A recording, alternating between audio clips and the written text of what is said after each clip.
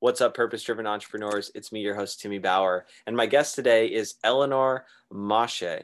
She is the founder of The Construction Coach, the author of Constructing Your Career, and the host of the podcast, Constructing You. Elinor, welcome to the show. Good morning, and it's great to be on the other side of the microphone. Thank you for having me. Yeah, I'm excited to talk to you. On a scale of 1 to absolutely terrible, how much did I butcher your last name? It was pretty much spot on, so well done. 10 points. I feel like you're lying to me right now. In my entire life, there have only been 2 people who, off the cuff, have got it right. And they were also from a Middle Eastern background. So, anything that's not that they get 10 points. So kudos to you.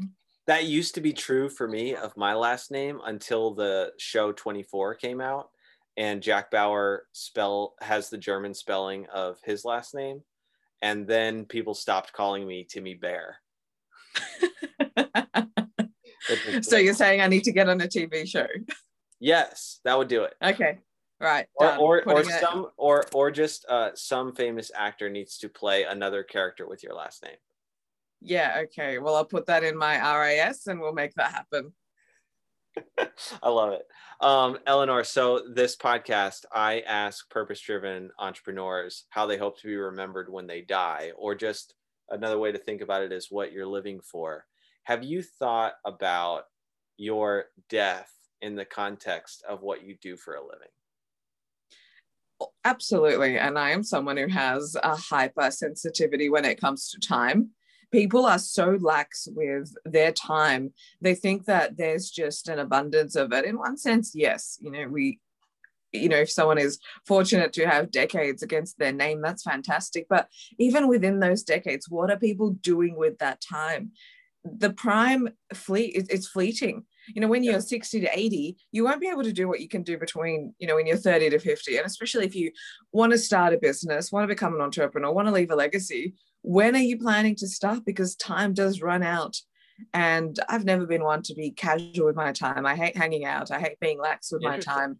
I want to do things that are in total alignment with my passion and my purpose. And society for a long time has, it will mark you as someone who is antisocial or selfish with their time or so on and so forth. But it's not like that, because when are you going to create that legacy that you want to be remembered by? When you're 80, too late. It takes so much time to get in front of people, to really create that transformation and change, especially in the thought leadership industry, when it's not so much a physical product that we are delivering. It is a non-tangible service. So I spend a lot of time, and I'm really driven by what I would love people to remember me by at the end of time. And it is 3 simple words: that I constructed an exceptional future for them. That wasn't 3 words. 3, well, can you cut that part out? Because it's very wrong. It's like, I was thinking of my tagline, which is constructing exceptional futures, but I had to put it in a sentence. So can you just cut that part out? I love it. And I don't want to cut it out. No. Oh, that's wonderful. That's it. More than 3 words. I genuinely love your response. If you don't mind me asking, Elinor, how old are you? 30. 30. Okay, I'm 31. Yeah. And I feel old to the degree, like I feel my age to the degree that I kind of look around and go, I'm not doing what I'm supposed to, I'm not doing the work that I wish I was doing. So I just know that I want to always be producing kids' books. That's been my passion ever since I was a kid. And especially when I was 17 years old, I made this book, Billy the Dragon, for my little brother who was 4. And just the way that caused our relationship interaction dynamic to change was so transformational for me that I just I guess I've never let it go. I feel like I'm still the big brother that was 17 years old that is connecting with the 4-year-old little brother. And when I get away from that, I start to feel my age. I go, oh, I'm 31. I'm gonna be 32 this year. But as long as I'm living close to that, I'm that 17-year-old, or who cares what the age is? I'm the older brother connecting with the little brother through these kids' books. I I just don't care what my age is. And I feel like most of my friends are just getting older and talking about doing the same things that they've been talking about doing for the last 10 years. 100%. And, I've, over the journey of putting myself on the thought leadership path, which is a different model of entrepreneurship, I don't recognize myself from the last 2 years. Oh. I just about recognize myself from this time last year when I was doing events and I was just finishing my book. So I recognize parts of that. But you're not meant to look back and be able to recognize yourself, because if you can, you haven't grown, you haven't moved. 2 years in the scheme of things, that is a long time. So people, in the moment, everything might be fine, I'm fine. But if you actually look back and if you look at people's patterns and where they are now compared to where they were 2, 3, 5, 10 years ago, on the whole, nothing has really changed. They're probably dissatisfied with their job, dissatisfied with their relationships, still living in their comfort zone. They haven't actually invested in themselves through any measure. Their financial state is in an absolute, shambles. People haven't moved and they're waiting. Most people are waiting for this magical time of the right time, the perfect time. It's a magical land that doesn't exist. Yeah, it was yesterday and now it's today. Yes. And it's not today either, because something has come up, an external factor, which is influencing people's decision making. So it's also not going to be today and certainly not tomorrow, because they need to recover from today. And the story goes on and on. Yeah. Yeah. No, I meant like the right time. Like the right time to do something was yesterday. And now that too. Yes. Yeah. Yes. And now the next best right time to do it is today. Absolutely. And again, people still won't do that. They just keep on waiting. And that's right. I'm so hyper conscious. It's like when I want to do something that is in alignment with my business or whatnot, I always think, can I just do this right now? I may not feel like it, and I certainly may not want to, especially when the grind is at midnight, 1 a.m. But it's, can I just do it right now? Because I know that future self, future Elinor, will be grateful for that. Yeah. Oh, I wish I thought that way more often. I think I'm going to, now that we're having this conversation, but just to think like, I may not feel like it, but will future Timmy be glad that I just bit the bullet? But at the same time, I don't want to live my life. So this is an interesting thing that you said. You don't like just hanging out. You want everything that you're doing to be in alignment with this purpose and legacy that you're building. But for me, when I think like, will future Timmy be glad that I just bit the bullet? Well, I don't want my life to just be a bunch of me biting the bullet for future Timmy. So how do you balance that? It is a fine balance. And it's not to say that, hanging out or feeding other parts of my life is excluded. It's just not the majority. It's not that I seek out a weekend full of fun and leisure and then put to the side things that I know will actually move me forward and allow my vision to come into fruition. So it's vision first, and then it's doing what I need to make that happen. And then if from that time, I will build in a small time that will feed into something else. So it's not always about being in a grind or putting yourself through pain, but in order to have what other people won't have, that to some extent for a short period of time, short 5 to 10 years, is required. So what's the vision for you?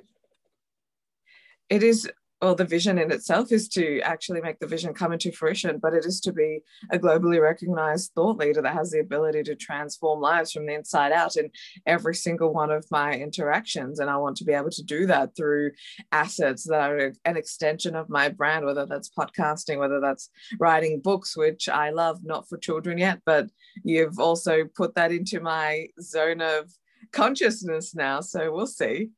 Why the niche of construction? I started my career in architecture and I hated it because I am a creative, but not in that conventional sense. And I found that, part of my personality does have that creation, but I'm also quite structured and can really, when I want to do something, what I do is I break things down in my mind as in, this is what I need to do. It's quite methodological. So I found myself towards the construction industry. And for the first 5 years of my career, externally it seemed like I had success, and that's where a lot of people were coming to me for advice on career success. But I got to a point in my career after following a very conventional path where I felt completely unfulfilled. I felt meek, I was diminished, and I just didn't even know what was happening anymore. And I remember a stark day in my career where I thought, this can't be it. There is more. And I realized I wasn't living in alignment with my purpose, with my passion, with all of who I am. I let all of that go down to the wayside. And it was that transformation which really made me look at the gaping holes in my development, solve that problem for myself first, which is a requisite to being an industry leader, and then actually creating the vehicle which will allow me to bring this disruption and transformation into an industry that is so conservative, that is so stifled, that has been breathing the same air for absolute decades.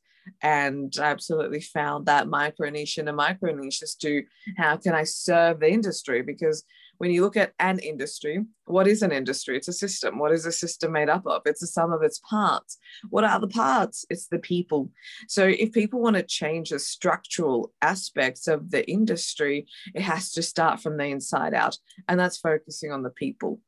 Yeah. I have a completely out of left field question I want to ask you.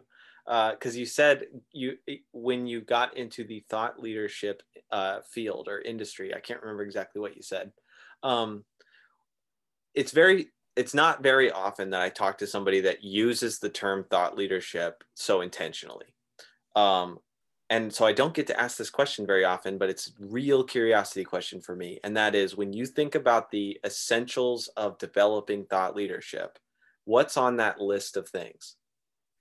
That's a great question. And it has become one of those terms which are thrown around, and people who have no idea what it is will have such a high a level of expertise, and they know everything that it is about it. But it is a very complex type of entrepreneurship, because there are over 50 elements that you need to bring together in order to create that authority positioning. But a thought leader, by definition, is someone who is known for what they know, because what they know makes a difference. So in order to create that thought leadership positioning and being the go-to person, the authority in your marketplace, you bypass the time required to be known for what you know. First of all, you have to be very clear on your UVP, on the problem that you are solving. Because in the thought leadership world, we get recognized for our distinctive thinking. We get remunerated, recognized, we progress based on the quality of our thinking. So what is it? How are we actually serving other people? What is it that we're doing that will allow us to add value to other people? But also, who are we doing it for? And this isn't from the perspective of a 30-year-old who has this job title. No, that's very superficial. People are more complex than just their demographics. So we really find out who we are serving in terms of their hearts and their minds. After that, we go into the characterization part. In order to become a thought leader, you really need to have a magnetic and congruent personal brand, because people will first of all connect to me, not anything else. And I look at all my clients, some of them didn't even know that I had the business Construction Coach. They came to me because of me. So having a personal brand allows you to communicate all of who you are. But to do that, you have to go to the process of realizing all of who you are, and then being able to bring that elements out into the world. Then we go into communicating. If you don't mind me just interrupting you for just a second, because it sparked this thought. When I think about like your personal brand needs to be so magnetic. That's another question where it's like, what are the essential, what in order to have a magnetic personal brand, what do you need, or what's essential?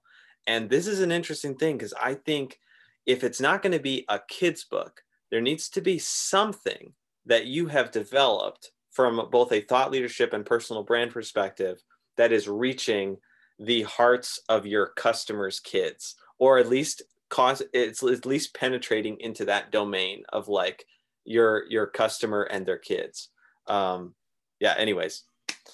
Great question. Even, a book can be on brand. Even if it's a kid's book, it can certainly be on brand. It could be an extension of the brand. But the essence of the personal brand is the person. The personal brand literally has the word person in it. And when people build that personal brand, what they tend to do is base it on externalities. And that's what I did at first when I started the construction coach.